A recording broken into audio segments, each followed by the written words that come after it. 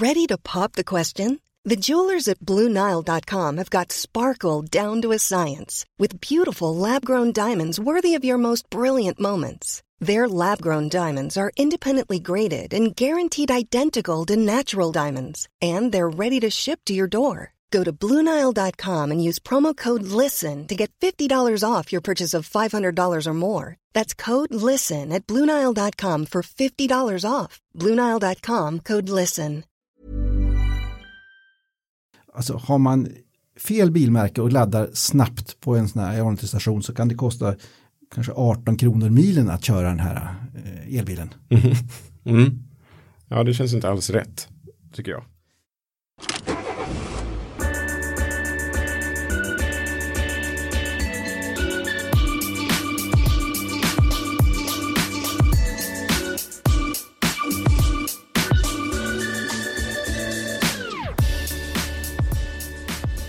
Mina damer och herrar, hjärtligt välkomna till Bilpodden med Automotor och Sport.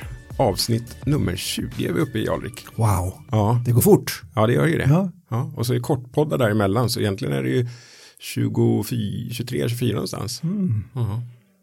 Gillar ni det så skriv, och gillar ni inte det så skriv också, så berätta vad vi ska prata om mera. Ja, gör det. Vi har till och med en mejladress hit. Yes. Bilpodden @automotorsport.se. Vi vill veta vad ni tycker. Det vill vi. Ris och ros vill vi ha. Definitivt. Mest rosor i och för sig, tycker jag. Det är en godast där. Ja, vad härligt. Idag ska vi prata lite om elbilsladdningspriser, kan man väl sammanfatta det som. Ja, det är ganska sjukt. Ja, det är ju det. Det är lite som att man åker in på en bensinmack och priset på bensinen skulle bero på vilken bil du kör. Det vore rätt lustigt faktiskt. Ja, men så är det om man kör elbil. Ja, det är ju det. Så tänk, då kommer jag i min Porsche där och så det är en dyr bil, då ska du ha dyrare bensin. Fast riktigt så funkar det inte heller, för Porsche har bättre pris än vissa andra märken. Så är det. Som har billigare bilar. Så att säga. Så kan det vara. Så att det finns ingen konsekvens i det här riktigt. Nej. Det är förvirrande och det är inte bra, och jag tror att man skjuter elbilsintroduktionen i foten ordentligt genom att inte ha ordning på prissättningen. Ja, lite av upprinnelsen till ämnet här är ju vi gjorde en film på vår YouTube-kanal där med Polestar 2 och hade som exempel då på vad den bilen skulle kosta att ladda vid en snabbladdning, och då fick man ju lite kommentarer där på att det är ingen som laddar fullt vid snabbladdning. Och det kanske är förvisso sant att man inte åker in på noll och laddar till fullt. Man laddar kanske till 80-90% skulle jag tro. Ja, och inte från noll. Utan, man ligger från 10 till 80-90. Ja, precis. Förmodligen. Men det är ändå intressant att det finns ett sånt problem. Det kan bli så dyrt. Ja, och förmodligen är det ju så att de flesta som har elbil kommer ladda hemma eller på jobbet, så att det är säkert 80-90% av själva antal laddningar sker vid vanlig långsam laddning. Men sen om man ska åka lite långt så måste man ju snabbladda om man inte vill sitta och sova över någonstans helt enkelt. Så att då måste man snabbladda, och snabbladdning kostar olika på olika ställen och olika för olika märken. Ja. Och då kan alltså en snabbladdning på långresa kan bli väsentligt dyrare än vad det skulle kosta att åka förbränningsbil då. Ja, per mil. Mycket billigare att åka dieselbil då. Det är det alltid jag sagt. Det är kanske halva priset att åka dieselbilen än att åka en dyrladdad Volvo eller Polestar, tyvärr. Exakt. Och det är inte klokt. Nej, det är inte det. För energin är ju väldigt mycket billigare. Absolut. Alltså elenergin är billig i sig. Ja, visst är det. Men innan vi går in riktigt mer på ämnet, jag vill presentera vår stolta sponsor, eller jag vill stolt presentera vår sponsor kanske. Kanske både och. Både och. Det är ju Thule Vector, och Thule Vector är den fina nya takboxen från Thule då. Just. Den har premiumfunktioner. Den är ju snyggare än en genomsnittlig takbox och har lite så här grejer som vit interiör med LED-belysning. För att det är enkelt när du kommer tillbaka från skidbacken där på eftermiddagen och det är mörkt. Och det är en massa smarta låsfunktioner också. Man kan öppna på olika sätt, och man ser att den är låst, och den är också mycket mer vridstyv än de flesta andra takboxar. Precis. Power click var en sån sak. Och slide lock olika lås och fästfunktioner så man ser att den är låst och att den är fast mycket tydligare. Sen ska den vara lite bättre för både luftmotståndet också och för ljudnivån. Lite lägre i fronten och sen så sitter den lite längre fram på bilen också, vilket innebär att du kommer alltid åt bagaget på bilen. Den har en framflyttad placering så att säga. Så att smart på alla sätt och vis, snygg och just den här ljusa interiören med LED-belysningen tycker jag är tufft. Och lite filt också inuti så att det inte ska skramla så mycket. Exakt, lite ljuddämpande material och grejer. Thule Vector, gå in och kolla på den på thule.com. Och bor man eller kan man ta sig till Stockholm eller Göteborg så har man 20% om man är prenumerant på Automotorsport. Korrekt. I butikerna. Just det, bra. 20%, det blir mycket pengar på den sån där. Yes. Lönar sig att vara prenumerant på Automotorsport. Det finns massa andra erbjudanden också för prenumeranter på hemsidan. Alltså bättre priser på olika saker. Nice. Elbilar, åter till ämnet och tankningen av elbil. Eller laddhybrid då. Ja, elpriset, alltså om man laddar hemma till exempel så ligger det på ungefär 1,40 per kilowattimme så att normal bil kostar ungefär 2,50 eller någonting sånt där per mil att köra elbil. Ja, i snitt där då. Ja, någonstans. Vad den drar. Förbrukningar. Just det. Och det är billigt. Det är billigt. Ja, det är det. Det är så billigt så att politikerna har problem med att man kommer köra mer bil i framtiden om alla har elbilar. Det är därför de är väldigt intresserade av att alla ska installera laddbox hemma. Så att man säkert kan specificera var elen går hän. Kan vara så. Men fast jag tror att de hellre vill att det ska vara kilometerskatt på alla bilar. Ja, så är det nog. Men det får vi se. Men just nu så är det vansinnigt billigt per mil att köra elbil. Om man laddar hemma. Eller på jobbet. Eller på ett hotell där det är gratis. Eller det finns en massa ställen där det är gratis fortfarande. Ja. En tysk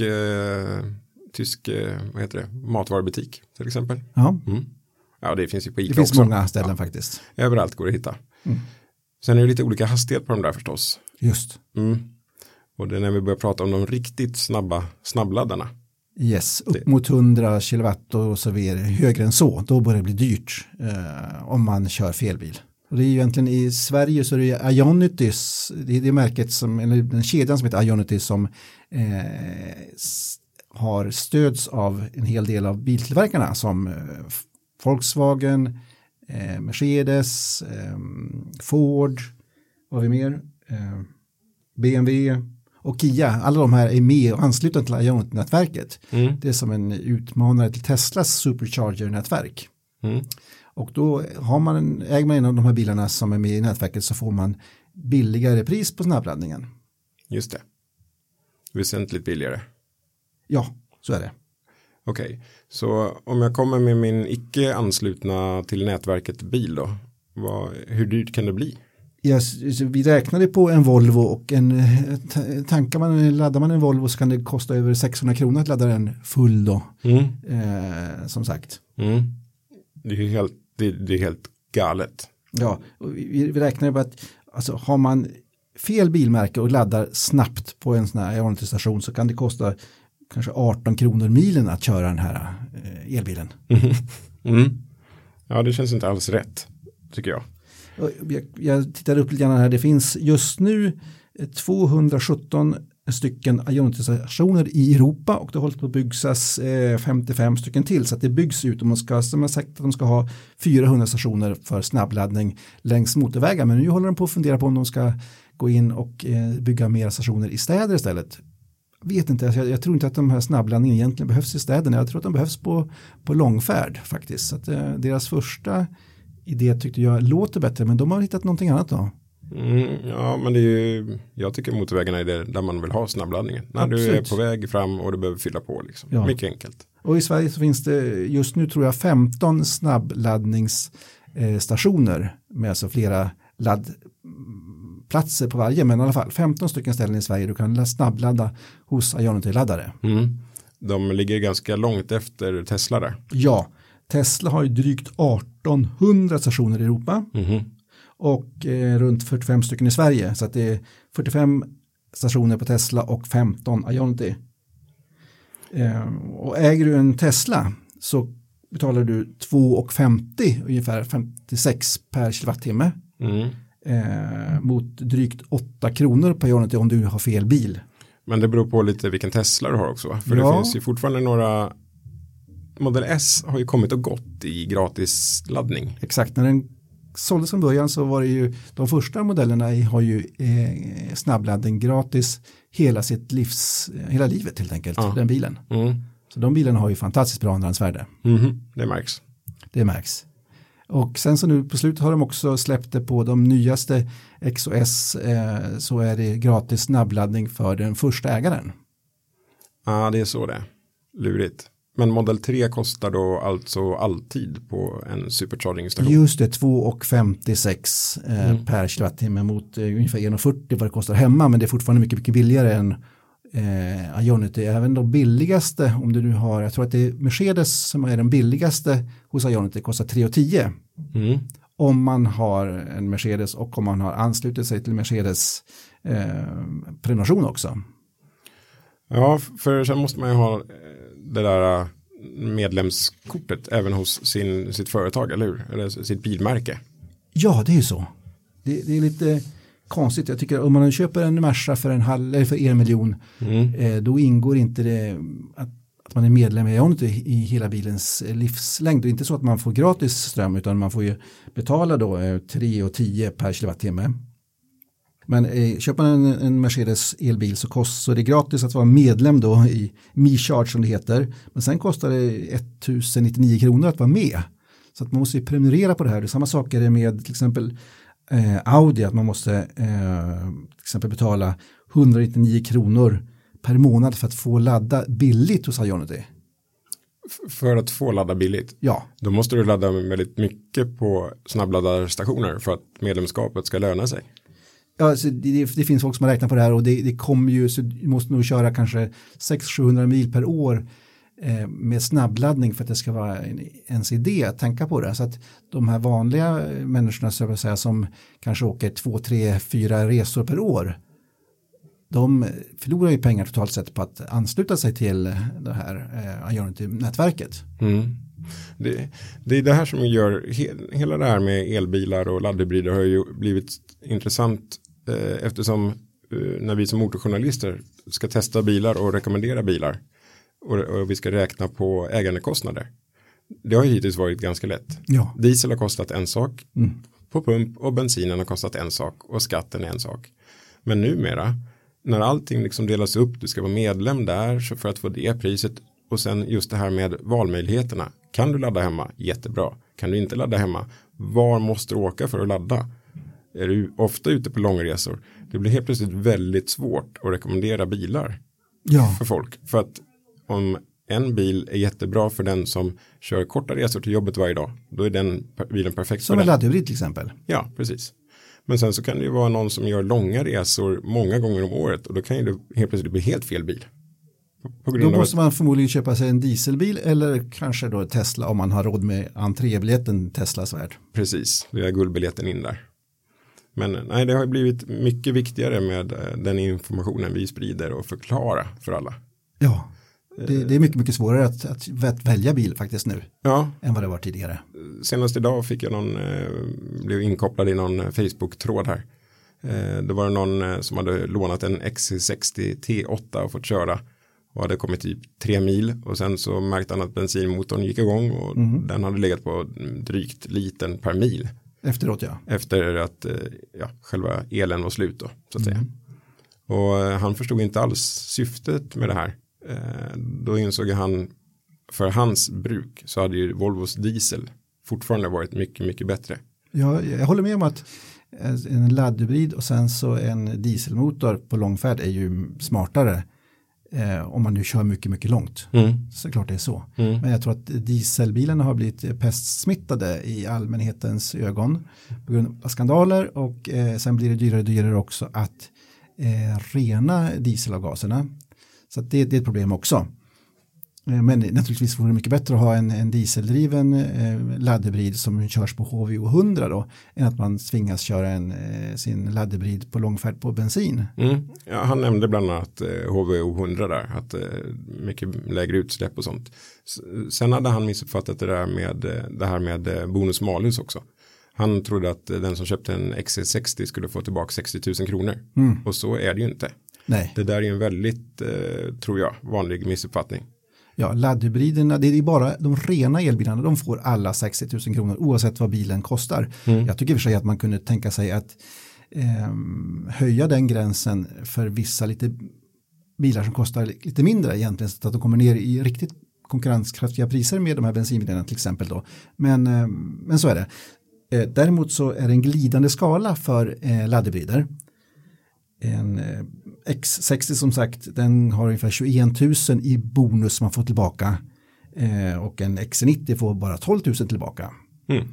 Så att, och så en Kia Niro får ungefär 37 000 kronor tillbaka. Så det är ganska mycket. Den är snål, för att vara en laddhybrid är den väldigt snål.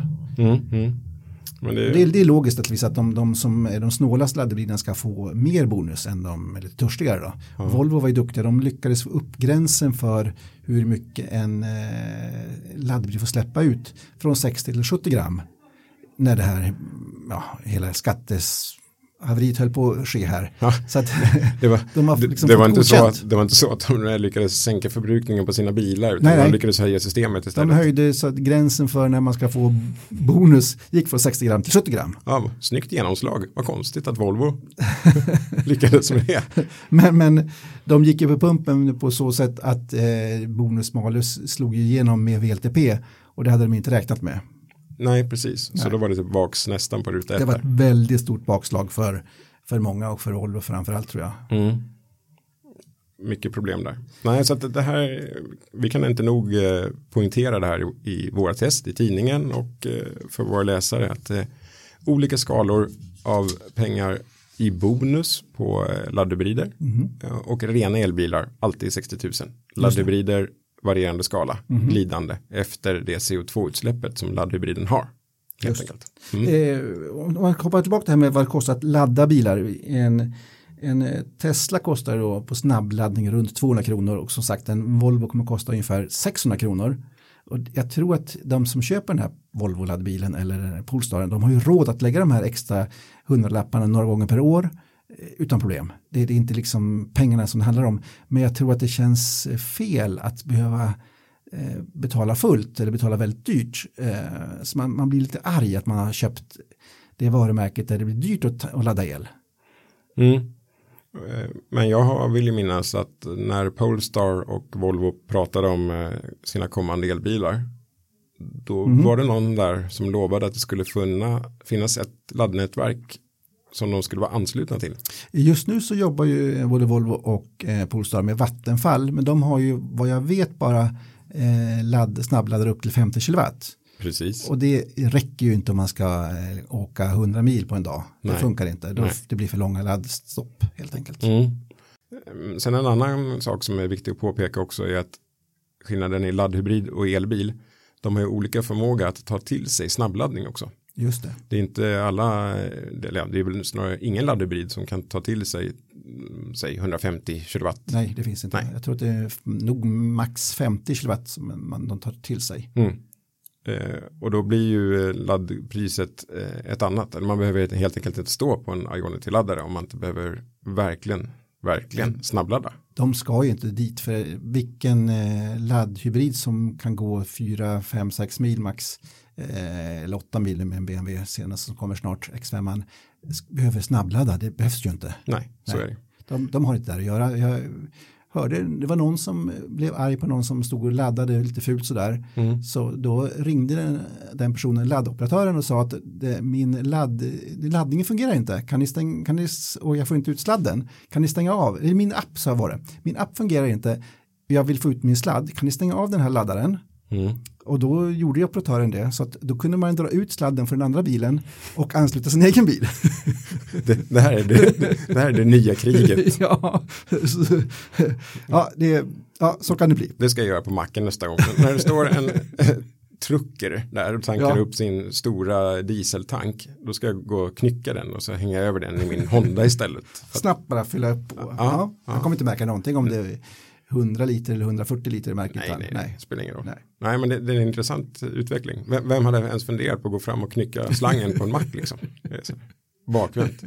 Ja, och det skojar med elbilar också. Det är ju som att vissa bensinbilar skulle ta kanske 2 minuter och andra tar 7 minuter att tanka. För så är det i elbilsvärlden. Och sen så tänk om en bensinbil, om du åker och tankar flera gånger efter varandra så tar det 3 gånger så lång tid att tanka sista gången. Ja, du menar som Nissan Leaf som inte klarar repeterad snabbladdning. Ja, så att elbilar, dels så tar det olika lång tid att ladda dem och sen så blir de olika mycket påverkade av att man laddar flera gånger efter varandra och så kostar det olika mycket att ladda de olika märkena. Så det är ganska sjukt och jag tror att det här är väldigt farligt för elbilsvärlden någonstans. För man vill inte ha det så här. Nej. Men innan hade Ionity ett fast pris, 80 kronor för ett laddtillfälle. Och det var billigt. Det var ett jättebra pris och det lär väl också ha gjort att då fick man inte dit laddhybriderna. För dem hade det blivit en väldigt dyr tankning medan det för en tom Model S 100 hade blivit en väldigt billig laddning. Just det, så egentligen borde du säga att det kostar 300 kronor att ladda här. För då får man bara dit de som verkligen måste ladda mycket och inte de här som behöver smådutta lite grann eller laddhybriderna. Exakt.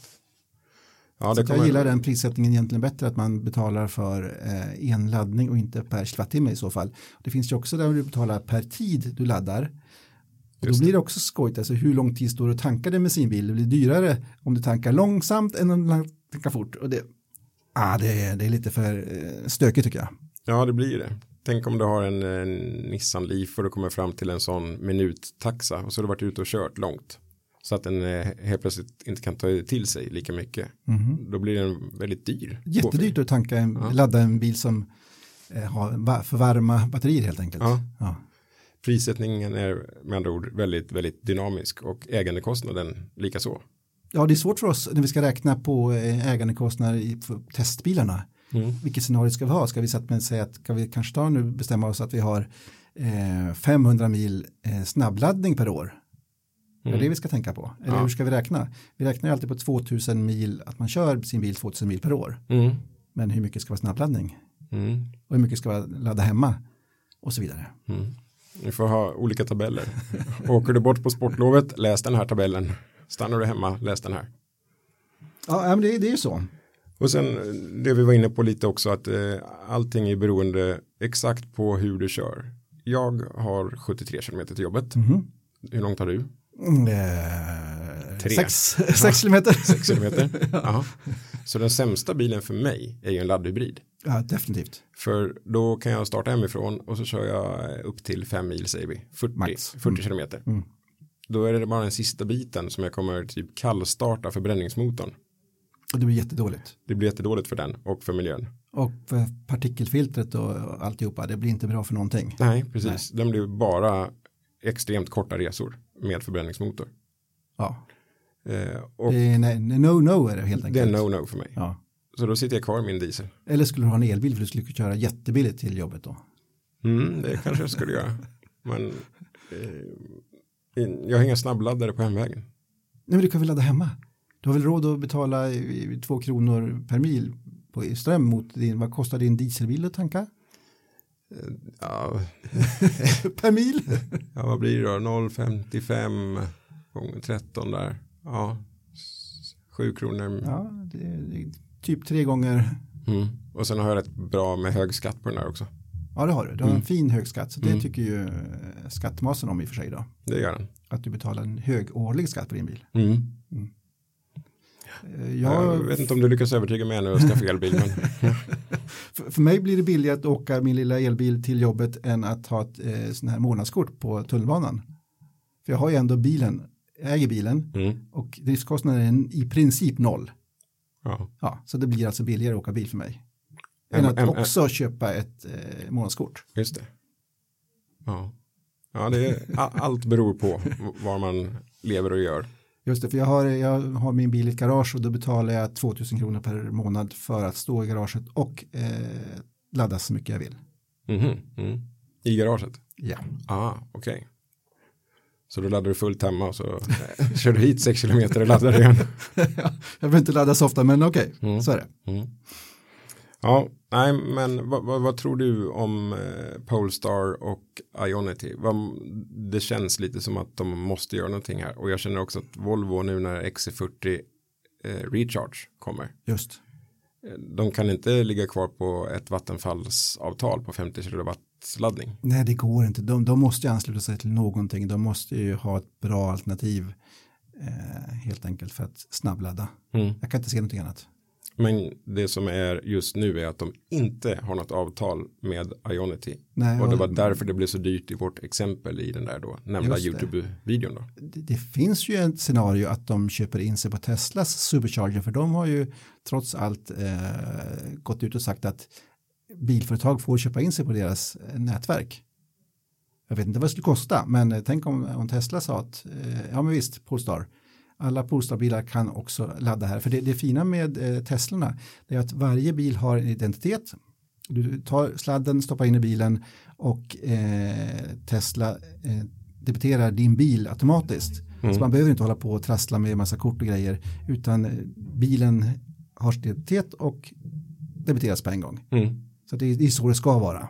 Just det. Ja, och det är samma handske. Laddhandske. Det kan vara samma laddhandske nu, ja. Model 3 har ju en normal. Just det. CSS. Så det skulle fungera. Så att man skulle kunna ansluta alla Polestar och Volvo-bilar till exempel till Teslas nätverk. Och då är man ju bättre än tyska Audi och så vidare. Mercedes och BMW. Och kanske det som man sitter och jobbar på där nere i Göteborg.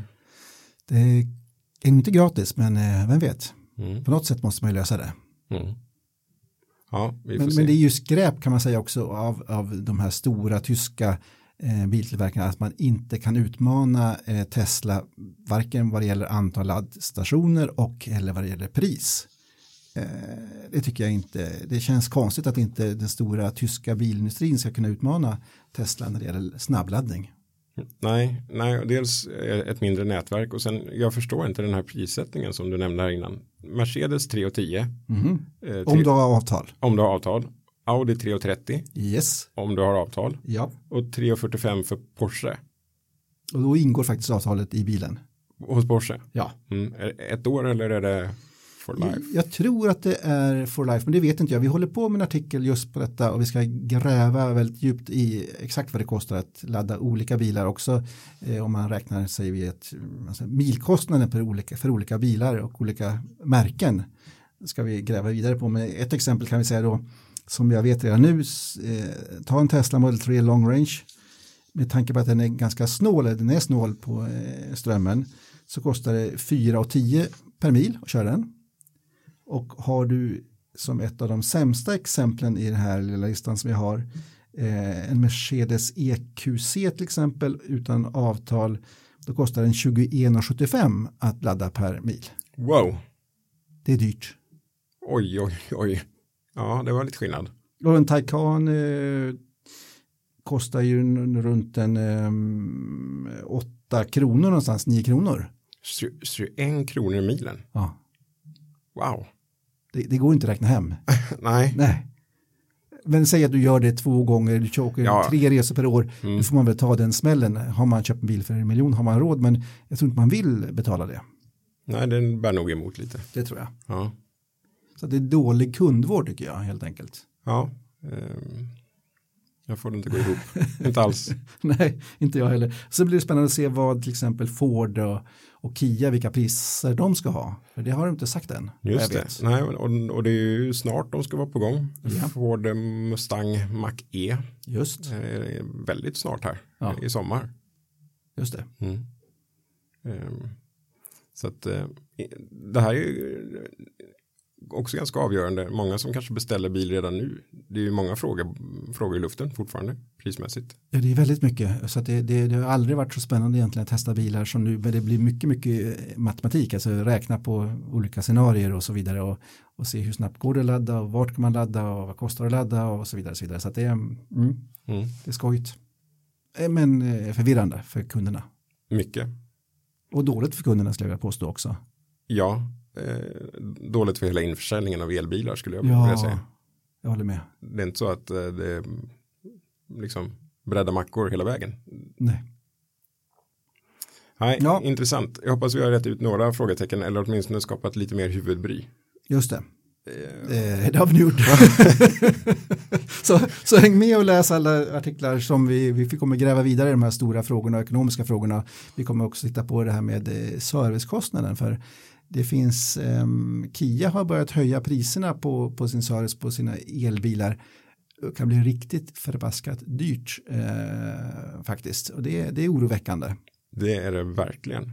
Men det ska vi också skriva mer om. Mm. Är det så mycket service där? Ja, det är ju kylvätskan i batterierna måste bytas tydligen. Och den ska de ta rejält betalt för. Intressant. Nej, jag säger det igen. Jag kör vidare med min Honda Diesel. Do it. Den är fortfarande god faktiskt. Ja, det är bra. Ja, det är bra. Man ska köra någonting man tycker om. Det är viktigt. Men dagens lärdom är väl ändå den här, att för den som står inför köp av ny bil och en elektrifierad sådan, så måste man verkligen rannsaka sitt körbeteende. För att se vad som passar en och var man bor, hur laddnätverken ser ut av snabbladdare där, om man behöver en sån eller om man kan fixa allting hemma. Just det. Men grundregeln, kan du ladda hemma så kommer du ha väldigt låg milkostnad, så mycket kan man se. Och då spelar det ingen roll om det tar lång tid eller inte att ladda oftast. För bilen står ju på natten för oftast då, så att laddtiden är inte så kritisk, skulle jag påstå. Men man måste ha en laddbox i alla fall, tycker jag. Exakt, det var det jag skulle skjuta in där, att hemmaladdning då, ja, jag skulle vilja säga att det är ett krav att ha laddbox. Definitivt för elsäkerhetens skull. Just. Det kan bli varmt i kablarna annars i hemmet. Det kan det bli. Det är lite garage och här och var som har brunnit ner ju. Jag tror det finns, som jag har hört talas om i alla fall, 2 exempel på hus som har brunnit ner. Men en hade ju stoppat dit en sån här vanlig liten timer mellan alltså uttaget och elbilen, sladden. Så att den timern blev ju överhettad. Och då gick det åt helsike. En timer i uttaget? Ja, för han ville ladda på natten, eller hon ville ladda på natten då, så att det var en timer som slog på när laddningen skulle starta, och den blev överhettad. Den var inte alls gjord för det där. Ja, den fick nog rätt i chock där. Ja, man ska inte glömma det. Elen ska ju gå igenom den också såklart. Ja, eller strömmen då. Så. Exakt. Ja, det är viktigt. Jag har ju tjoffat upp till 25 amperes säkringar där hemma. Oj, det blir dyrt. Du ska se den årskostnaden, den är inte billig. Nej. Men vi hade någon värmeväxlare som var lite tjafsig där. Men nu har vi bytt ut dem där. Så nu ska jag takta ner igen. För det kan man också veta då. Det är ju årsavtal på 16, 20 eller 25 ampere i villa då. Vad kostar det för 25 ampere nu då? Ja, det kommer jag inte ihåg. Jag vill inte säga någon siffra som är fel, men det är typ, alltså det är dubbelt så dyrt som 16 ampere. Det är ju helt vansinnigt vad dyrt det är. Och när behöver du den extra kraften då? Vilka tillfällen? Vintertid, kalla vintrar. Ja. Den här vintern har det varit en förlust att kvar det. Jag har inte bara kommit till och takta ner. Jag kan ju fortfarande, sen är det skillnad på huvudsäkring också. Jag kan takta ner från 25 till 20 tror jag. Samma typ av propp. Men sen om jag ska ner till 16 igen, då är det något mindre handske tror jag. Som måste bytas. Och då måste det dit en elektriker såklart och göra installation och sådär.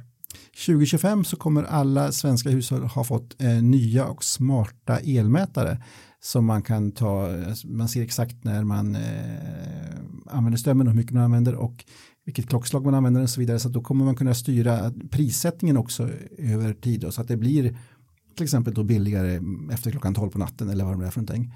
Så att det kommer ju bli mycket, mycket mer, alltså många kommer ladda sina bilar efter midnatt säger vi då, när det är billig ström, och det kommer ju betyda att vi kommer använda den ström som finns i landet mycket bättre, för vi kommer jämna ut dygnsförbrukningen. Ska vi få tillbaka de här tarifferna? De försvann väl för något år sedan? Ja, de försvann, ja. När jag var liten kom jag ihåg att vi skulle tvätta tvättmaskiner på natten. Exakt. Det var viktigt. Ja. Och så vidare, men det pratar man inte om längre. Nej, men det kommer komma tillbaka. Okej. 2025. 2025 ska alla svenska hushåll ha nya smarta elmätare. Det tycker jag är väldigt bra. Sen då 2025 kommer förmodligen en hel del av elbilarna också kunna ladda tillbaka ström från sina batterier in till nätverket, alltså till huset eller Och så vidare. Så att du kommer, om du nu får, så att du skulle kunna gå ner kanske till 20 ampere då. För du kan nog ta din elbil och när det blir som kallast kan du ta ström därifrån och ladda in till ditt hus. Du säger alltid att jag har elbil, Alrik. Jag har ingen elbil. Men 2025 kommer du ha den. Ja, vi får väl se. Ja, men faktum är, jag tänkte lite på det här. Jag har ett gigantisk lada där jag ändå måste byta tak snart. Där ska du ha ström, alltså solceller. Tänk dig, bara solcellspaneler på den och sen en sån här lagerenhet också. Just det. För att lagra energi. Då kan du verkligen ta ner din amperesäkring och du kommer spara pengar på det. Ja, så precis, den försvinner ju då ner och sen så har jag egna solceller, jag har egen energilagring och så har jag väl min elbil då. Du kommer köra så mycket bil bara för att du har gratis el så du kommer bara köra jämt. Ja, man måste ju ha en rolig elbil också. Ja, det finns. Och det kommer finnas ännu fler då förstås. Ja, kanske blir en Taycan då. Så kan det bli. Turbo S för 2 miljoner plus. Ja, den är fin. Ja. Jag har hämtat ut en vanlig Taycan 4S idag för test. Ja.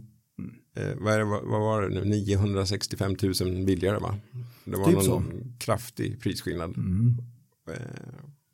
Men då heter det inte turbo. Bara det är en fördel kan jag säga. Ja, jag kan hålla med om det. Ja. Men det där är också en sista grej om elbilar. Det där med att de ska ha så hysterisk acceleration. Det måste väl ändå lägga sig snart. Menar du att man kommer bygga långsammare elbilar eller? Ja, det är väl ingen som har en användning av att kunna göra 0-100 på 2,9 överdrivet sett. Alltså 4S, om vi tar Taycan 4S som ett exempel. Den är ju mycket billigare och den gör 0-100 på några tiondelar långsammare. Och dessutom har den med Power Plus batteriet så har den ju längre räckvidd än din turbo. Just det, den har förmodligen inte lika breda däck heller. Nej, exakt. Ja. Men just den här hysterin med att elbilar ska vara så snabba, jag tror inte att det är inte det viktiga i det långa loppet. Det är en cool införsäljning i början, kolla vad kvick min bil är och jag har en tidsenlig SUV och sådär. Men det är nu när Taycan och de lägre elbilarna kommer och kanske inte de riktigt sådär hysteriskt accelererande bilarna heller. Men jag tror att alltid det kommer vara attraktivt för folk att ha en bil som är snabb iväg, att man tycker det är skojigt med lite knuff. Jo, det tror jag. Ja, lite knuff, ja, men nu är det ju beyond herrejösses knuff. Liksom. Ja, jag menar, 4 sekunder är väldigt snabbt. Det räcker gott. Det räcker gott. Ja. Men det är klart att det är skojigt med, alltså det kommer aldrig bli omodernt att ha lite tryck i pedalen. Nej, så är det nog.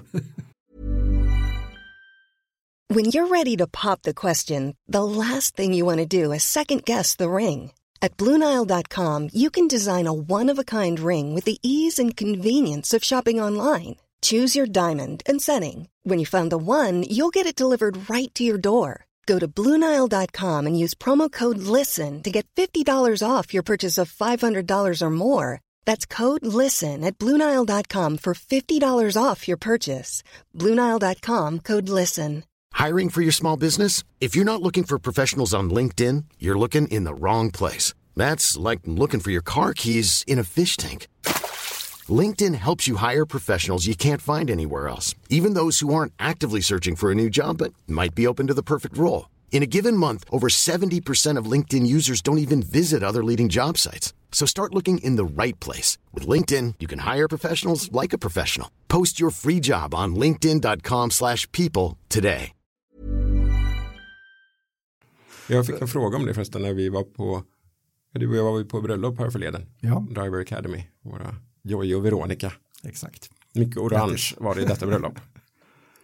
Då fick jag frågan om elbilar var överrepresenterade i trafikolyckor. Då hade jag inte riktigt pejl på det, men så läste jag en undersökning veckan efter. Och det är de ju tydligen. En dansk undersökning tror jag. Ja. Och just av den anledningen jag nämnde accelerationen iväg. Förarna var inte riktigt beredda på att det skulle sticka. Ja.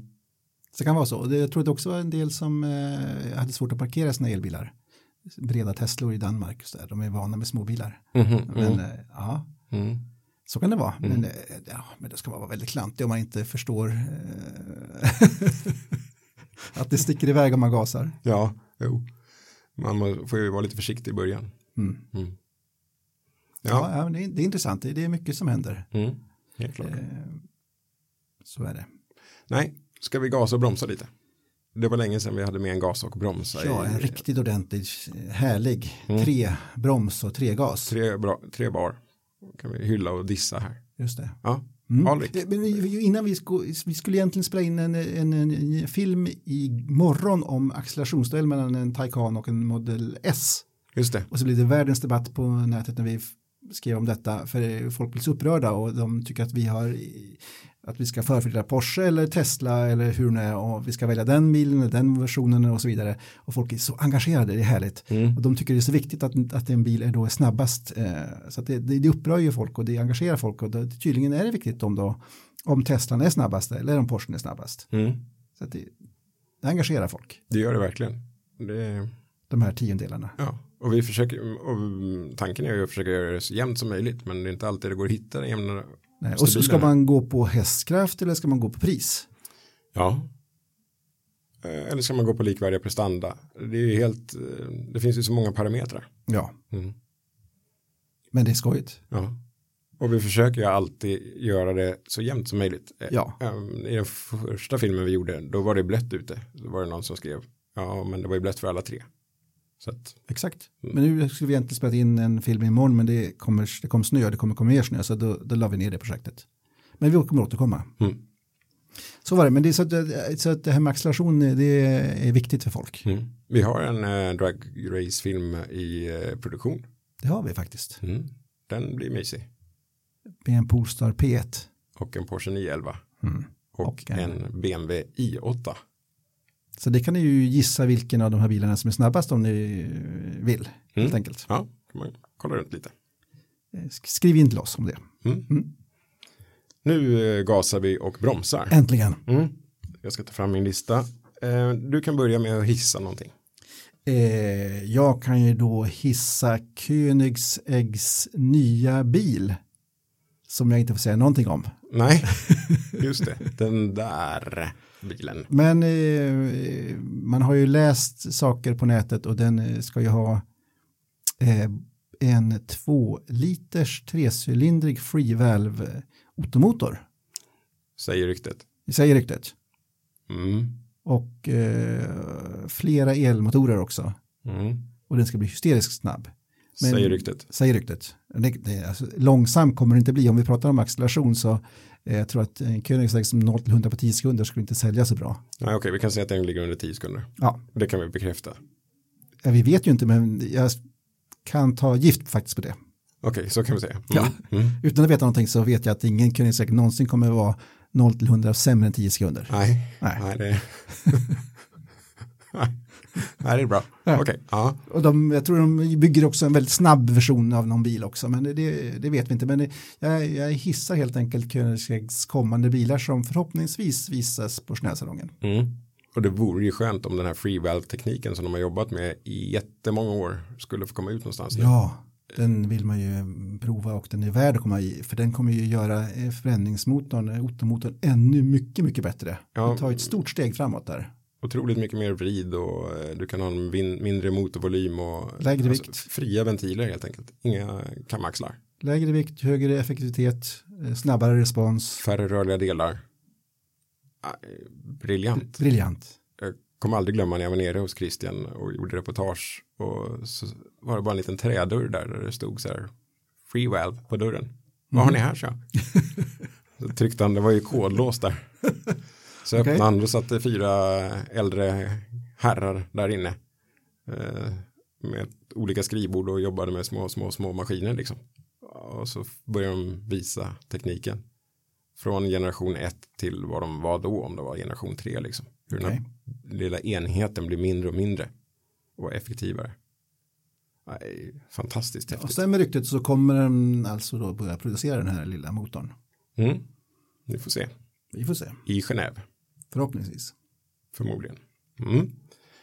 Jag också gasar. Och jag gasar Polestar Precept. Jag har lite svårt för namnet förstås. Precept. Recept. Ja. Polestar Recept. Precept. Eller för koncept. Ja, precis. Koncept på konceptet. Ja. Nej, men det jag vill gasa med den här bilen är att den äntligen har fått ett eget face. Ja. Det är inget Volvo-nylle där framme. Man har äntligen släppt Volvo-designen. Det är inte att Volvo-designen inte är bra, den är jättevacker. Det är en av de mest framgångsrika bildesigners eller liksom, koncepten som har kommit i Volvos nya generationer av bilar. Som är fantastiskt snygga tycker jag. Men för Polestar så var det ju tråkigt att hänga kvar på det. Ja. Och nu kommer man äntligen med sin egen identitet. Sen kanske den är lite identitetslös i fram enligt vissa kommentarer på nätet. Okay. Men jag tycker ändå att den slår an någonting. Den har ju karaktär i strålkastare och sånt där. Och i akten är den ju jättehäftig. Ja. Den har liksom uthängande sidorna där. Och ingen bakruta, jag tänker Tatra 87 och sådär, 77. Ja, just det. Fantastiskt vackra bilar. Tatraplan där. Den också, Tatra 77 tänker, eller 87, de är vackra. De har ingen, Tatraplan också, men de är lite bulligare, men de andra som är lite längre, extremt aerodynamiskt formade bilar. Och det är också kul, man kommer se, Polestar kommer ju bygga extremt låg luftmotståndsbilar. Det är kul. Ja, det kommer effektiva bilar tror jag. Jag gillar ingen lats design, det har jag alltid gjort. Men det här blir bra. Om den kommer se ut så sen, själva produktionsbilen. Men vi kan ju hoppas det, för Volvo Concept Coupé blev ju Polestar P1. Så att den blev i princip den bilen som var konceptbilen. Så att nu kan vi hoppas att Precept också blir... Hoppas det tar lika lång tid bara. 7 år, nej. Vi vill ha den om 3 år. Ja, det vore bättre. Ja. Nej, grattis till Polestar Precept. Äntligen förstod man idén bakom Polestar. Att man bryter sig loss från Volvo, för nu kan man göra bilar som inte Volvo skulle våga göra. Jag tror inte Volvo skulle våga gå hela vägen ut och göra den här Precept-designen, för den är väldigt kanske spetsig och extrem på något sätt. Så kan Volvo vara lite mer konservativa, och så kommer Polestar kunna ta det här steget ännu längre bort och göra mycket häftigare saker. Så att då förstår man varför det finns både Polestar och Volvo äntligen. Det finns en film på Polestars hemsida nu tror jag, om när Ingen Latt sitter och presenterar bilen. Och han ser verkligen lättad ut i början där. Jag har fått frågan så många gånger om vad Polestar ska ta vägen. Ja, för det kan inte varit kul att försvara P1 och P2 som var Volvo-bilar. Men nu får man äntligen visa att det här ska man göra. Så här kommer det se ut. Det här blir Polestars framtid. Jag såg dock att de hade kvar den här detaljen på säkerhetsbältet, att det står att det var established, vilket år det var nu då? 38. Nej, 59, det där med bältet, med trepunktsbältet. Det var smart. Ja. För då kopplar man ihop hela Polestar med Volvos säkerhetstänk, och då är helt plötsligt Polestar tar med sig hela Volvos säkerhetstänk och Volvos seriositet, så att man direkt in, så att varumärket får ju en riktig boost av det här. Det var smart. Lycka till, säger jag. Ja. Gasa nummer 2 från Alrik. Då ska också gasa en bil som jag inte får säga så mycket om. Det är Skodas SUV Enyaq. Ja, det får du säga att den heter. Ja, och jag har kört den. Det får jag faktiskt säga också. Hur var den att köra, Alrik? Berätta. Det får jag ju inte säga. Nej. Är den snygg då? Det får jag inte heller säga. Jag fick inte ta några bilder på den heller. Nej. Men jag kan nog säga som så att det här är nog den första rymliga familjeelbilen som är vettigt prissatt. Det får du säga. Det tror jag får säga. Ja. Jag sa nu har du sagt det. Ja. Så att jag tror att det är väldigt många som har väntat på den här typen av bil. Det är en stor, rymlig, fin familjebil som inte har den här e-tron EQC-prislappen på sig, eller Tesla-prislappen, utan den har mer en Skoda-prislapp på sig. Okej. Men det är ingen MPV, hoppas jag. De kallar det SUV, men den känns lite MPV-ig, fick jag säga det. Tveksamt. Men det är en SUV. Okay. Hemlig podden. Så är det. Men den kommer nog börja säljas nästa år först då, tror jag. Men den ser jag fram emot. Dynamisk. Alla bilar är dynamiska, så vi säger ja på det. Ja, bra. Och den är accelererad också. Ja, vad skönt. Då tar jag gasen nummer 2. Ja. Jag har ju varit och kört Audi RS Q3. Fick du säga det? Det här får jag faktiskt säga. Jag får säga allt.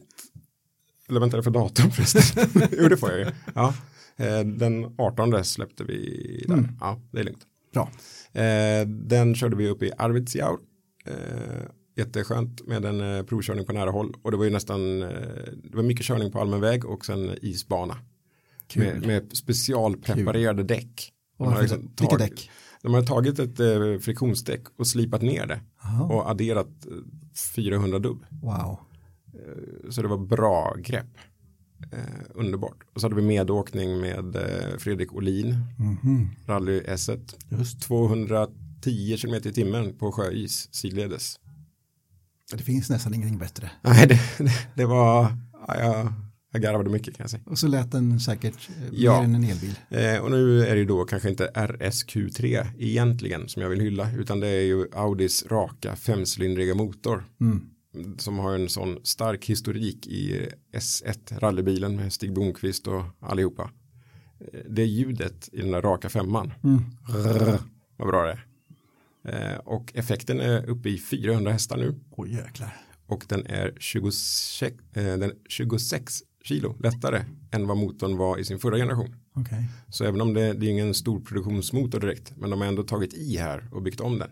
Så de kommer med en helt ny motor nu? En ny 5-cylindrig turbomotor. Det är läckert. Det är lite coolt att komma med sådär bara mitt i allt. Det gillar vi. Ja, det gillar vi. Ja. Den kommer ju eventuellt att komma i en RS3 om det kommer någon sån. Och kanske en TTRS om det kommer någon sån. Just. Inget som någon har bekräftat. Inte ens någon nickning sådär. Men ingen högoddsare direkt. Nej. Så att den motorn är underbar. Sen, det förstår jag. Det var ju bra att den var mycket lättare och sånt än förut. Eftersom bilen vägde typ 1800 kilo. Men den var inte lika stuttig och tråkig att köra som den gamla va? Argelander här har ju extremt svårt för förra generationen RSQ3. Det var som att sitta på en köttbulle. Ja, den var lite styltig. Ja. Nu är den ju mycket större åt alla ledder och den har ju ställbart chassi och allting som tillval. Så hela bilens chassi är mycket, mycket mognare nu. Det är en helt annan plattform. Den flyter fram bättre. Den flyter fram bättre och den var ju perfekt på sjöisarna där. Man kände direkt när den skulle tappa i bak och man kunde bromsa lite för att få grepp i framvagnen och sen bara ställa in den i kurvan. Det är väl en sån du ska ha fram till dess att du har solfångare på ditt tak hemma? Ja, det är nog. Sjunga ut den sista lovsången från bensinen. Det tror jag. Ja.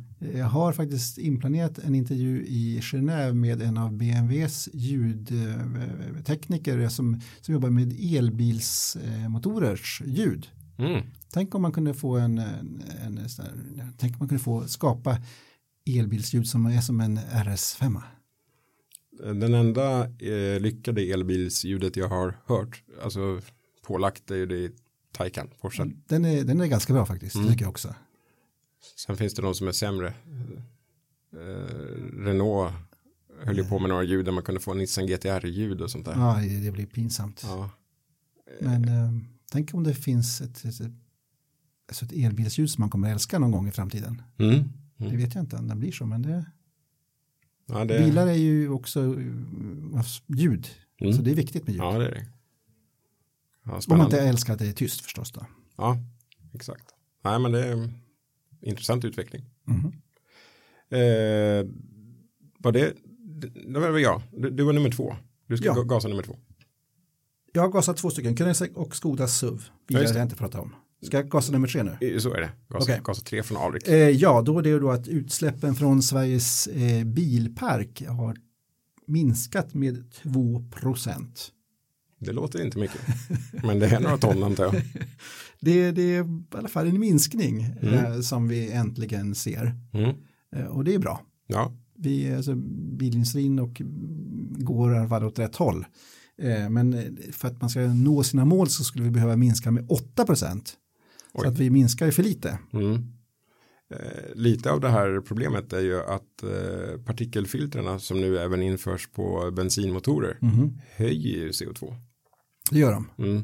Men vilket också kanske då spelar elbilarna i händerna mer, för då blir de också både långsammare och låter mindre kanske och dyrare att producera och så vidare och med mer förbrukning. Så att det blir ju, alltså automotorn tar ju stryk av det. Så miljökraven är ju tuffa för automotorn. RSQ3 hade ju partikelfilter såklart. Men det lät bra ändå. Den lät bra ändå om man har sportavgassystemet. Det är liksom krav-option. Helt klart. Jag förstår. Men det är i alla fall bra att totalutsläppen minskar. Ja, det var en god nyhet. Tack. Varsågod. Ska vi bli lite arga istället? Okej, ska vi bromsa? Ja, vi ska bromsa och bli arga gubbar. Först Alrik, arg gubbe, nummer 1. Då ska jag också då bromsa på samma spår här. Det är ju att utsläppen från nya bensin- och dieselbilar ökar. Så att de bilarna som går på bensin och diesel, deras utsläpp ökar. Så att det är tack vare de här elbilarna och laddhybriderna som vi totalt sett minskar utsläppen. Men vi får alltså fler och fler SUVar och alltså, törstiga bensin- och elbilar. Så att den sidan ökar det. Jag kanske var inne och snodde ditt ämne där då när jag sa det med partikelfilter på bensinbilar som höjer. Nej, det var korrekt. Ja. Men det är bara faktum är att de här bilarna som går på rinnande bränsle helt enkelt, deras förbrukning ökar. Jaha, nej då. De borde också gå neråt. Kanske med fria ventiltekniken skulle gå ner väldigt mycket. Ja, tänk. De bara införde den hux flux sådär. Så det finns en marknad för snålare förbränningsmotorer. Det gör det. Ja, jag vill också bromsa. Ett öppet mål. Okay. Överbeskattningen av bilismen i Sverige. Det håller jag med om. Ja. Vad heter de nu? Transportföretagen, alltså den här organisationen, hade räknat att vi har 40 miljarder i överbeskattning på svenska bilister. Det är väldigt mycket. Alltså det är då det man har tagit in mot vad trafik och vägnät och sånt kostar. Eller vad som återinsätts i arbeten, så infrastruktur och så. Bilismen är ju en skatteko. Oh ja. Ja. Tänk om det hade varit lika dyr sjukvård. Om du liksom hade överprisats på sjukvården. Nu är det ju ganska enkelt att få frikort så att säga. Om det går på många sjukhusbesök. Men om det inte hade varit så. Om vi hade haft som i USA. Där det kan kosta typ 2 miljoner att bryta tummen. Det är ju enorma pengar. Tänk om man fick frikort på bilar. Ju mer man kör desto billigare blir bensinen. Ja. Det vore ju korrekt. Ja, precis. Enligt sjukvårdsprincipen. Ja. Eller hur? Ja, nej. Det är mycket pengar som vi behöver beskattas med. Då är det dags att de ger tillbaka lite. Alltså investera mer i trafik. Just det. Nätverk, utbyggande av infrastruktur. Det tycker jag också. Bara den här bonus-malus har ju överbeskattats. Alltså de här nya reglerna att man beskattar de törstiga bilarna och så ger man tillbaka bonus till elbilar och laddhybrider. Men hela den ekvationen har gett ett tillskott till statskassan på 4,5 miljarder. Wow. Så att man tror ju att man ger elbilsägare pengar. Men det är bara att man sänker skatten lite grann. Men totalt sett så har man ökat skatten på bilismen med bonus-malus. Och om man tittar på till exempel en Tesla Model 3 eller en Kia e-Niro, om man jämför den Teslan med en Volvo V60 eller Kia e-Niro med en vanlig Kia e-Niro, så betalar ju den här som köper elbilen mer skatt trots att den får bonusen på 60 000. För bilen är så dyr i sig så att momsen blir så hög så att elbilsköparen betalar mer moms. Så därför så blir det ändå mer pengar till statskassan.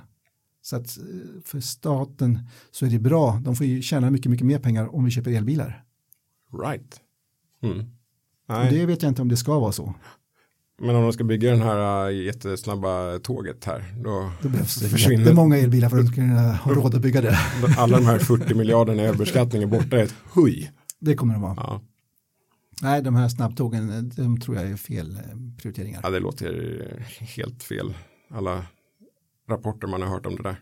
Ja, och den tekniken kanske är ganska obsolet om 15 år. Skapligt. Och tidsvinsterna var marginella. Sådär ja. Och bara koldioxidutsläppen och bygga alla de här nya stationerna och alltihopa som ska byggas drar iväg också. Men framförallt ekonomin. Redan nu så är det mycket, mycket dyrare att åka tåg och det är subventionerat med tågen, så man vet inte, ska man då subventionera tågen extremt mycket medan man ska överbeskatta bilismen extremt mycket. Jag vet inte om det känns okej. Nej. Jag tycker inte det. Nej, det är inte rätt. Det är fel. Det är fel. Bromsa, Alrik? Då ska jag bromsa tyvärr då Volkswagen ID3 som enligt rapporter i alla fall är hotad att bli väldigt, väldigt försenad på grund av väldigt mycket mjukvaruproblem.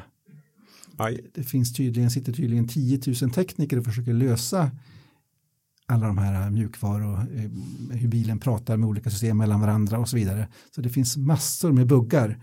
De har hundratals testförare som är ute och kör de här bilarna för att få kontroll på allting. I värsta fall så kan bilen bli försenad ett halvår eller mer kanske. Det hoppas jag verkligen inte, för det är en jättefin och läcker bil. Men det visar också att det inte är så lätt att bygga moderna elbilar som har så mycket teknik i sig. Den här Skodan jag inte får prata om, den har ju samma teknik i sig också. Så att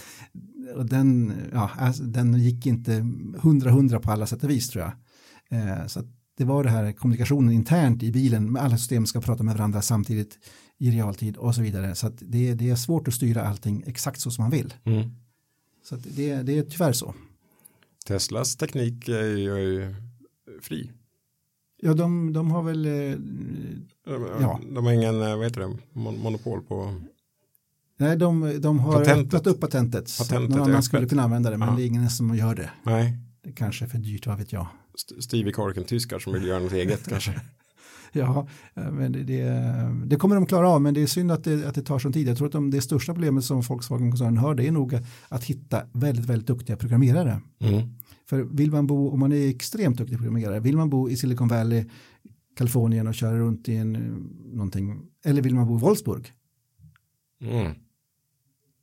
Var vill du bo? Där det är dimma varje morgon. Ja, och köer på automatik, köer i Los Angeles också. Men i alla fall, jag tror att det drar mer att bo i Kalifornien om man är en extremt högpresterande programmerare än i Wolfsburg. Ja, det skulle jag nog också säga. Och lite sexigare kanske att programmera saker åt Apple och Tesla och vad det är för någonting än att programmera saker åt Volkswagen. Men det är synd också. Då måste ju bilindustrin måste bygga upp sin image och göra de här coola sakerna som känns wow, jag jobbar här, jag jobbar för det här och gör de här häftiga sakerna. Så att det gäller verkligen att boosta sig själv för att få de skarpaste hjärnorna för att göra de bästa sakerna. Jobbar du på Tesla får du programmera om en pruttkudde ibland också. Bara en sån sak. Ja, helt underbart. Ja, jag skulle bromsa. Ja. Jag läste skrota. Jag ska skrota den här. Det var en undersökning här att de skulle rädda 30 liv per år om alla bilar före årsmodell 1999 skrotades. Var det bra eller dåligt?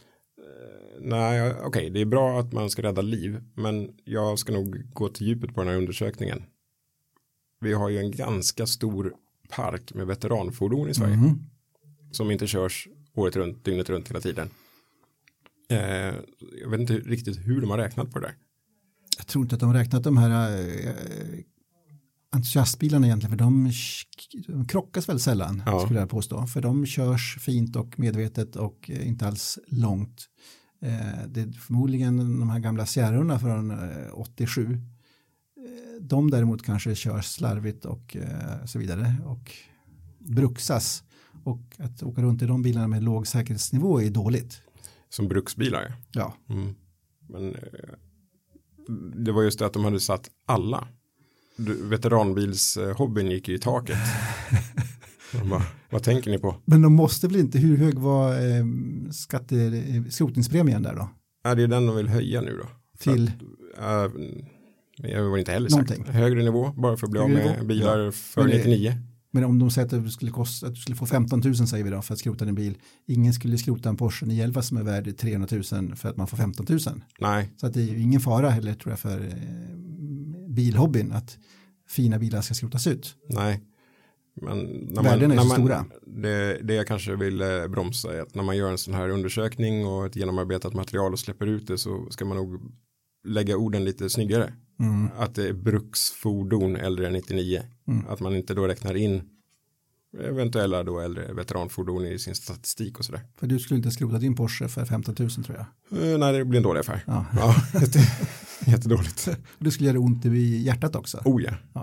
Det är värre det. Ja, faktiskt. Men givetvis vill jag rädda 30 liv om året. Det är inte det jag säger. Jag säger bara att formuleringen i den här programförklaringen var högst olycklig. Jag förstår. Ja. Jag håller med. Alrik, du har en bromsa kvar. Då ska jag bromsa det här som är på alla släppar i hela världen tror jag nu, coronaviruset. Vad heter det så? Vad är det? Ja, det är någon mexikansk öl. Ja. Den känner jag till. Ja. Nej, den ställer ju till med problem för hela världen och för bilindustrin inte minst och bilfabriker som står stilla och bilförsäljningen som har bromsat in hårt i Kina och det kommer också påverka bilproduktionen i Europa och Volvo och Polestar och alltihopa. Det visar hur bräckligt hela vårt samhälle är som är liksom, hela världen sitter ihop verkligen. Och händer någonting där så påverkar det som är här och så vidare. Så att det är läskigt att hur bräckliga vi är som samhälle. Ja, jag såg till och med att du vet så här containerföretag, Green Cargo eller vad de heter. De har alltså containrar som står i hamn i Kina som skulle ha gjort jobb i en svensk hamn. Just den containern. Och nu är inte den här så nu kan inte det jobbet. Så exporten här drabbas av en container som inte har gått ut därifrån för logistiksystemet ser det ut som det gör. Väldigt bräckligt. Det är väldigt bräckligt.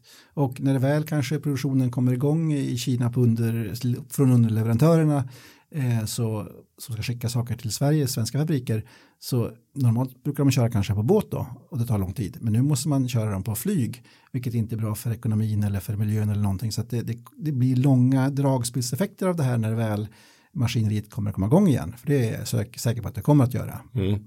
Men ja, vilka otroliga följdeffekter. Ja, det är läskigt. Och bara nu så sitter jag och funderar på ska jag åka till Schnellsalongen nästa vecka? Ja, just det. Och det är flera svenska medier som sagt nej vi åker inte. För de vill inte släppa iväg sina anställda till detta smältdegel av kulturer. För det kommer ju faktiskt i så fall då människor från hela världen och även Asien förstås då, Korea som träffas på Schnellsalongen och visar upp sina bilar och så vidare. Men vill man åka dit och mixa alla de här människorna och sen åker hem igen. Det räcker med att 5 stycken som kommer dit är sjuka så kanske och så vidare. Det är väldigt, ja det är som du säger, alltså det är som en flygplats det där. Väldigt många nationer på en och samma plats. Och så ska det intervjuas och man ska stå och prata med folk. så min fråga är också, ska jag åka till Genève eller inte? Ja. Nej, vi får nästan kasta tärning. Det där kan inte... med mitt liv eller med andras liv? Eller? Nej, om 3-6 ska du åka. Eller, just det, ja så kan vi göra. Okay. Vi kastar tärning sen efteråt. Nej, men det är intressant. Och det är inte, Genève är inte jättelångt från norra Italien. Nej, där folk är sjuka på riktigt. Ja, det här är otäckt. Det är otäckt, så att det påverkar ekonomi och liv och lem och affärer. Och inte minst utgivningen av sport. Förhoppningsvis så kommer den fortsätta. Utgivningen är bra, utgivningen men är bra. Det kanske drabbar vår rapportering lite grann. Ja, det kommer det göra. Ja. Mm. Till vilket pris ska man åka dit och rapportera? Jag har ju bokat upp massor med jättespännande intervjuer förstås. Ja. Som inte så fall blir av. Och sen så vet man inte om alla från bilindustrin, för det är också bilmärken som säger att vi åker inte dit längre. Alltså folk som jobbar på olika bilmärken åker inte till Genève längre, har de bestämt redan nu, för även om mässan gick ut med ett pressmeddelande att den blir av som planerat. En sak vet vi, det är att Kinas Grand Prix i Formel 1 inte blir av. Ja, det är tråkigt, men det var väl förmodligen klokt då. Ja, då blev det inte 22 race i år, det blev 21. Just det, om inte Anderstorp anmäler sig. Ja, just det. Ja. Det tycker jag vore bra. Ja, det finns några banor som har... Det finns en slott uppe där. Ja. Anderstorp säger vi kan ta det. Och de håller på att bygga om till DTM. Yep. Så att banan håller ju nästan F1-standard snart. Exakt. Ja. Men det finns Mugello i Italien. De har sagt att vi kan köra ett GP så om ni vill. Så det är konkurrens där med Anderstorp och Mugello då? Ja, det ska jag säga. Och så är det några till runt om i världen. Men faktum, jag kollade på det där. Det är racet i Holland. Zandvoort. Helgerna efter de då skulle varit i Kina. Så då skulle de lika gärna kunna vara i Anderstorp. Just det. Och på tal om F1 och kanske IndyCar så håller vi på med någonting. Just det. Det gör vi. Vi håller på med... jag har ju glömt en gasa. Oj. Det är därför. Jaha. Ja, det var där den skulle komma. Ja. Kors. Ja, kör. Okej, jag kastar upp min gasa igen. Hur många varv? 10 000? Ja, minst 10 000. Jag tror jag är uppe på 18 000 som på den gamla Formel 1-tiden nu. Okay. Jag ska gasa att vi är i slutproduktion av vår årliga Formel 1-magasinet. Äntligen. Som kommer förmodligen då heta F1/Indycar i år. För det blir väldigt mycket Indycar på grund av Marcus Eriksson och Felix Rosenqvist. Och flera andra svenskar som är i USA faktiskt. Just det. Det blir en tjock tidning, så det är mycket Formel 1 och mycket Indy. 132 härliga sidor. Allt om årets Formel 1-säsong och mycket Indycar och lite andra svenskar som är upcoming i racingvärlden. Det blir jättespännande. Det ser jag fram emot. Men jag satt just nu med kalendern här också, fick jag plocka bort Kina där då. La du in Anderstorp redan nu? Kanske ska göra det. Ni vet vad ni hörde först i bilpodden. Okej, men det var en väldigt bra gasning tycker jag. Ja. Det är ett härligt vårtecken. Det är det. Ja, som inte corona tar stopp på. F1-tidningen kommer ut ändå. Den kommer komma ut, definitivt. Yes. Underbart. Ja. Så den ser fram emot. Men jag skulle ju bromsa också. Så jag får gasa och bromsa direkt okay. här. Ja. Så från högvarv och Formel 1 så ner till nollvarv och tvärnit till nya Citroën är det inte. Utan den är ju en DS9. DS9. Det är just... inget virus. Nej, det låter som ett virus faktiskt. DS är ju då det märket som var Citroën tidigare där. Och nu har de äntligen släppt den där lyxigaste lyxbilen då, en sedan som inte är så hett här. Nej. Jag har en sån här app så jag får pling varenda gång det kommer ut en ny bil. Wow. Ja, det är lite störande just nu när Genève närmar sig. Då kom ju den upp och så tänkte jag, ja det är en sån modell för Kina eller Asienmarknaden. Men det verkar som att de har för avsikt att släppa den även i Europa. Okej. För att beskriva den, tänk dig som en Lexus GS LS någonstans. Väldigt mycket Lexus i fram. Och sen någonstans efter bakrutan så tappar den all form. Den är kort där bak. Kort överhäng, ser jättekonstigt ut. Ingen lyxigt avslut överhuvudtaget. Men det var XM också kort där bak. Ja, men den var snygg. Och C6 heter den va? Det var den jag skulle komma till. Citroën C6, det var en snygg stor bil. Det håller med den här med. välvda bakrutan eller inåt, vad blir det? Konkava bakrutan. Den var vacker. Den var fantastisk. Den är vacker. Ja, den är enormt läcker. Jag har ju velat köpa en sån begagnad. Man vill ha den bara för att den är så vacker. Men den har ju värre statistik vad det gäller hållbarheten än Range Rover så att det går inte. Du kan ställa ut utanför huset bara på gården. Ja, som en installation. Ja, den är extremt fin. Det är en jättesnygg bil. Men det är synd att de inte, för den här har också sett den här DS9 och den har inte alls lika spännande. Den är ganska blek för att vara en Citroën eller DS då. Den är jättetråkig tycker jag. Ja, man måste verkligen överdriva sina former ibland för att sticka ut och för att få folk att bli lyckliga. Men sen finns det 2 vägar att gå här då.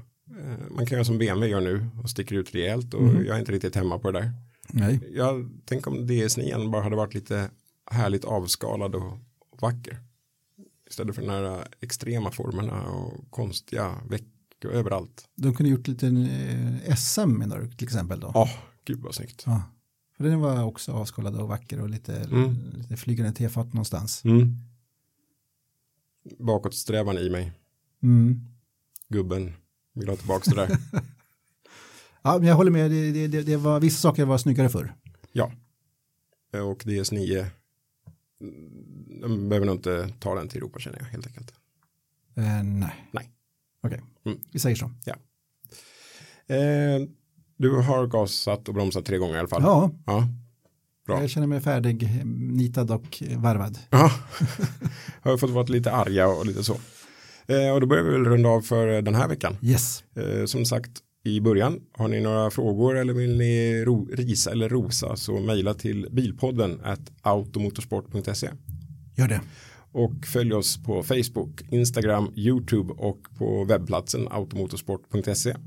Där det finns jättebra erbjudande för premiummedlemskap. Endast 49 kronor. Ja. Med digitaltidning och allting. Tillgång till hela nätet. Alltihopa. Ja. Läs allting som finns på vår sajt. Alla tester och provkörningar och begagnat betyg och alltihopa. Och ett gigantiskt arkiv också. Av tester och begagnat bas och allt finns där. Just det. För bara 49 spänn. Ett gäng gamla tidningar också. Du kan läsa tidningar tror jag från 2006 och framåt. Någonstans där. Och dessutom så får du ju rabatt på produkter som Thules produkter och sånt där. Yes. Och sen så gör vi specialdigitaltidningar också som inte ges ut någon annanstans. Just nu har vi producerat en tidning på 300 sidor om Lamborghini. Just det. Var en sån sak. Så att läsa 300 sidor Lamborghini provkörningar och tester är inte fel. Nej, det blir mamma. Ingår om man betalar 49 kronor i månaden. Klockrent. Ja. Då tackar vi för oss den här. Det var kul. Ja, det var skoj. Ja. Härligt. Joakim Rydödand heter jag och du heter Alrik Söderlind. Och ni har lyssnat på Bilpodden avsnitt nummer 20. Ha kul där ute. Yes. Hej. Hej. Hey, it's Danny Pellegrino from Everything Iconic.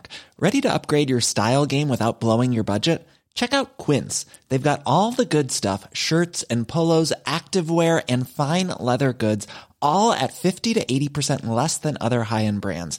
And the best part? They're all about safe, ethical, and responsible manufacturing. Get that luxury vibe without the luxury price tag. Hit up quince.com/upgrade for free shipping and 365-day returns on your next order. That's quince.com/upgrade.